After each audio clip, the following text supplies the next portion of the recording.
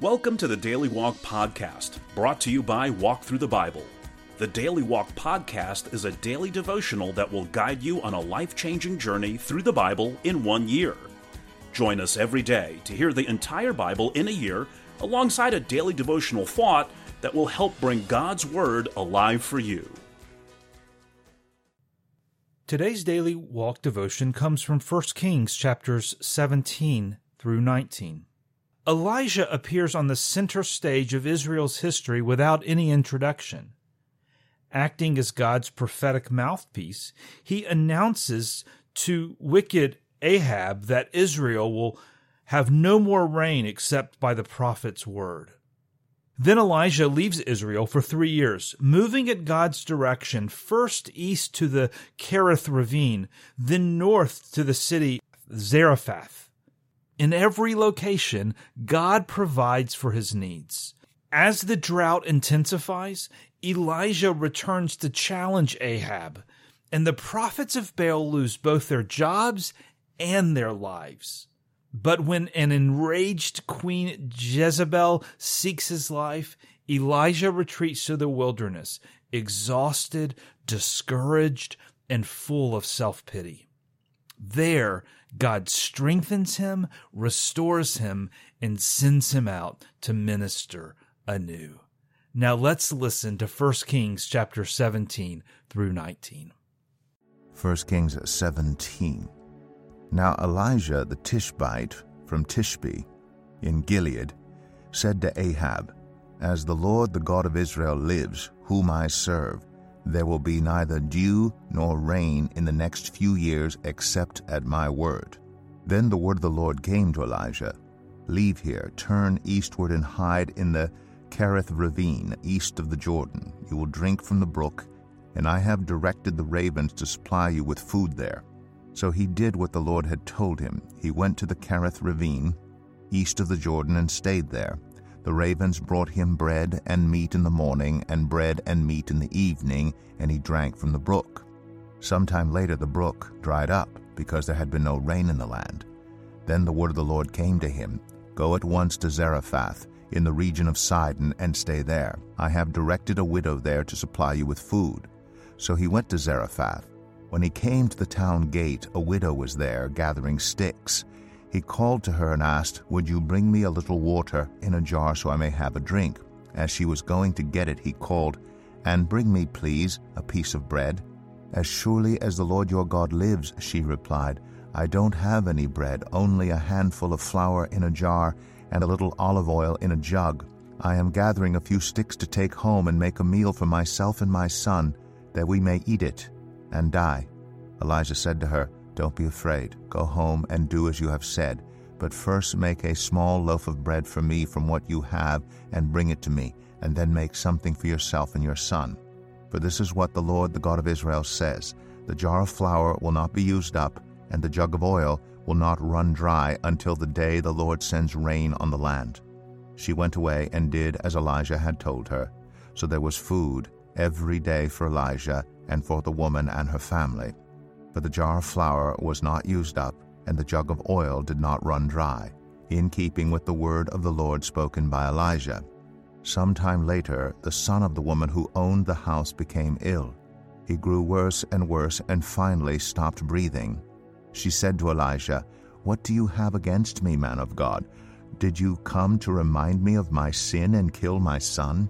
Give me your son, Elijah replied. He took him from her arms, carried him to the upper room where he was staying, and laid him on his bed. Then he cried out to the Lord, Lord, my God, have you brought tragedy even on this widow I am staying with by causing her son to die?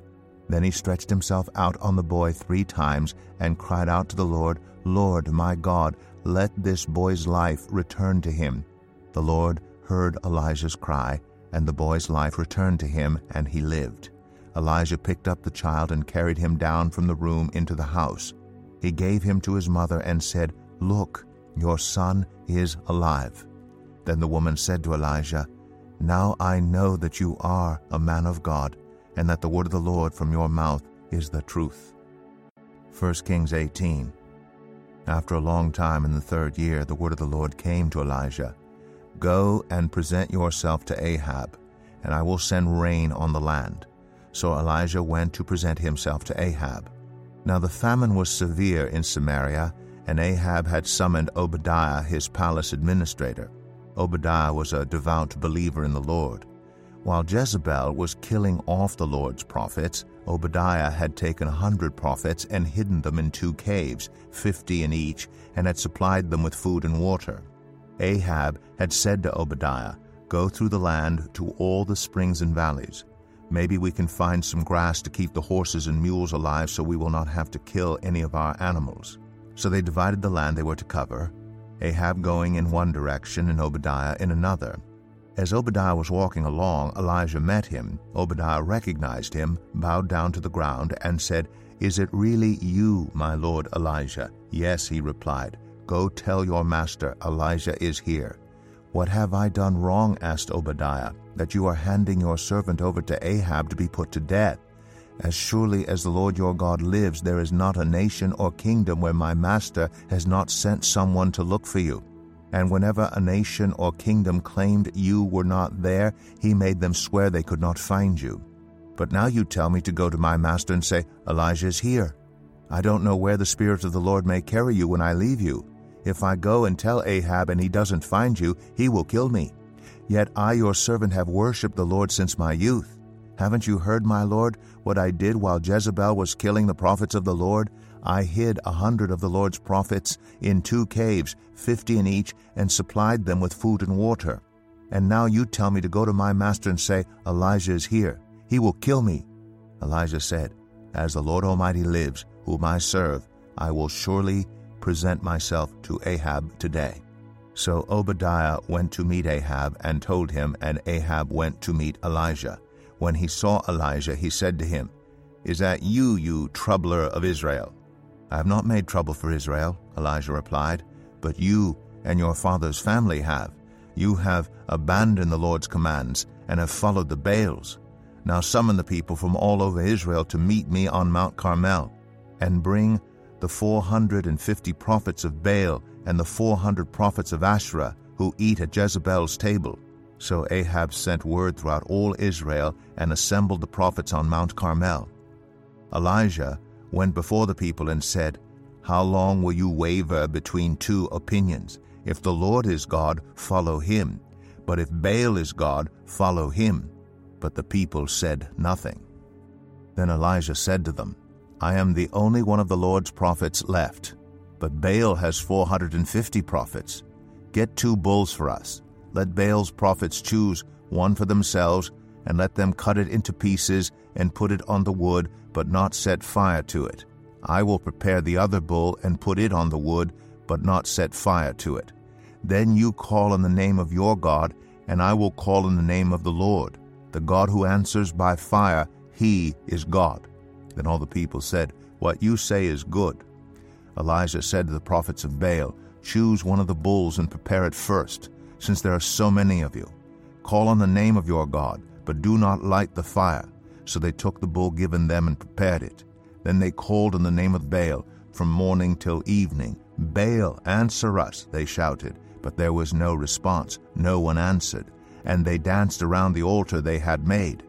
At noon, Elijah began to taunt them. "Shout louder," he said. "Surely he is a god. Perhaps he is deep in thought, or busy, or traveling. Maybe he is sleeping and must be awakened." So they shouted louder and slashed themselves with swords and spears, as was their custom, until their blood flowed. Midday passed, and they continued their frantic prophesying until the time for the evening sacrifice. But there was no response. No one answered. No one paid attention. Then Elijah said to all the people, "Come here to me." They came to him, and he repaired the altar of the Lord, which had been torn down. Elijah took 12 stones, one for each of the tribes descended from Jacob, to whom the word of the Lord had come, saying, "Your name shall be Israel." With the stones he built an altar in the name of the Lord, and he dug a trench around it large enough to hold 2 seahs of seed. He arranged the wood, cut the bull into pieces, and laid it on the wood. Then he said to them, "Fill 4 large jars with water, and pour it on the offering and on the wood." "Do it again," he said, and they did it again. "Do it a third time," he ordered, and they did it the third time. The water ran down around the altar and even filled the trench.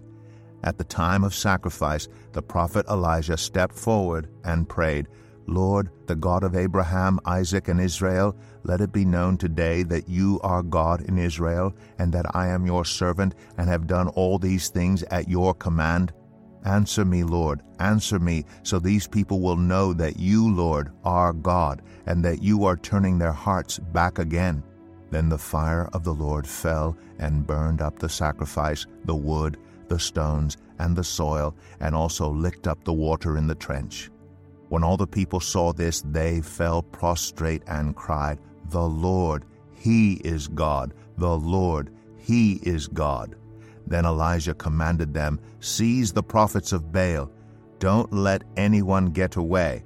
They seized them, and Elijah had them brought down to the Kishon Valley and slaughtered there. And Elijah said to Ahab, "Go, eat and drink, for there is the sound of a heavy rain." So Ahab went off to eat and drink, but Elijah climbed to the top of Carmel, bent down to the ground, and put his face between his knees. "Go and look toward the sea," he told his servant. And he went up and looked. "There is nothing there," he said. 7 times Elijah said, "Go back." The 7th time the servant reported, "A cloud as small as a man's hand is rising from the sea." So Elijah said, "Go and tell Ahab, hitch up your chariot and go down before the rain stops you." Meanwhile the sky grew black with clouds. The wind rose, a heavy rain started falling, and Ahab rode off to Jezreel. The power of the Lord came on Elijah, and tucking his cloak into his belt, he ran ahead of Ahab all the way to Jezreel. 1 Kings 19. Now Ahab told Jezebel everything Elijah had done, and how he had killed all the prophets with the sword. So Jezebel sent a messenger to Elijah to say, "May the gods deal with me, be it ever so severely, if by this time tomorrow I do not make your life like that of one of them." Elijah was afraid and ran for his life. When he came to Beersheba in Judah, he left his servant there, while he himself went a day's journey into the wilderness. He came to a broom bush, sat down under it, and prayed that he might die. "I have had enough, Lord," he said. "Take my life. I am no better than my ancestors." Then he lay down under the bush and fell asleep. All at once an angel touched him and said, "Get up and eat." He looked around, and there by his head was some bread baked over hot coals and a jar of water. He ate and drank, and then lay down again. The angel of the Lord came back a 2nd time and touched him and said, "Get up and eat, for the journey is too much for you." So he got up and ate and drank. Strengthened by that food, he traveled 40 days and 40 nights until he reached Horeb, the mountain of God. There he went into a cave and spent the night. And the word of the Lord came to him, "What are you doing here, Elijah?" He replied, "I have been very zealous for the Lord God Almighty. The Israelites have rejected your covenant, torn down your altars, and put your prophets to death with the sword. I am the only one left, and now they are trying to kill me too." The Lord said, "Go out and stand on the mountain in the presence of the Lord, for the Lord is about to pass by." Then a great and powerful wind tore the mountains apart and shattered the rocks before the Lord. But the Lord was not in the wind. After the wind there was an earthquake. But the Lord was not in the earthquake. After the earthquake came a fire. But the Lord was not in the fire. And after the fire came a gentle whisper. When Elijah heard it, he pulled his cloak over his face and went out and stood at the mouth of the cave. Then a voice said to him, "What are you doing here, Elijah?" He replied, "I have been very zealous for the Lord God Almighty. The Israelites have rejected your covenant, torn down your altars, and put your prophets to death with the sword. I am the only one left, and now they are trying to kill me too." The Lord said to him, "Go back the way you came, and go to the desert of Damascus. When you get there, anoint Hazael king over Aram.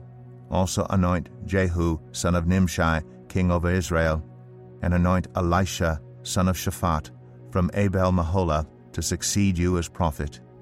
Jehu will put to death any who escape the sword of Hazael, and Elisha will put to death any who escape the sword of Jehu. Yet I reserve 7,000 in Israel, all whose knees have not bowed down to Baal, and whose mouths have not kissed him." So Elijah went from there, and found Elisha son of Shaphat. He was plowing with 12 yoke of oxen, and he himself was driving the 12th pair. Elijah went up to him and threw his cloak around him. Elisha then left his oxen and ran after Elijah. "Let me kiss my father and mother goodbye," he said, "and then I will come with you." "Go back," Elijah replied. "What have I done to you?" So Elisha left him and went back. He took his yoke of oxen and slaughtered them. He burned the plowing equipment to cook the meat and gave it to the people, and they ate. Then he set out to follow Elijah and became his servant. Here's your daily devotional thought for today. Elijah was a fearless man of faith. He stood toe-to-toe with the most powerful man in Israel and boldly announced God's judgment of drought. 3 years later, he delivered God's challenge to all those who worshipped Baal, called down fire from heaven, and personally dispatched the prophets of Baal. Then suddenly, after a dramatic and exhilarating moment of his great achievement for God, Elijah fell victim to the Lone Ranger mentality. In chapter 19, he asked, "Am I the only one left?" Strength gave way to self-pity, doubt replaced determination, and the fearless man of faith began to falter. Have you faced a similar temptation in your own life? Thinking that you are the only servant of God in your neighborhood or in your office or school, and feeling sorry for yourself because of it? Think about this thought and carry it with you today. God is never without a witness, and with God, I am never alone. Thank you for joining us today for the Daily Walk podcast from Walk Through the Bible. Be with us tomorrow as we continue our life-changing journey through the Bible in a year. Love this episode of the Daily Walk podcast? We'd love for you to rate and give us a review on iTunes or Google Play. Make sure you subscribe so you won't miss an episode as we walk through God's Word together. For more resources to help you live God's Word, visit walkthrough.org. That's WALKTHRU.org. Walk through the Bible. Take a walk, change the world.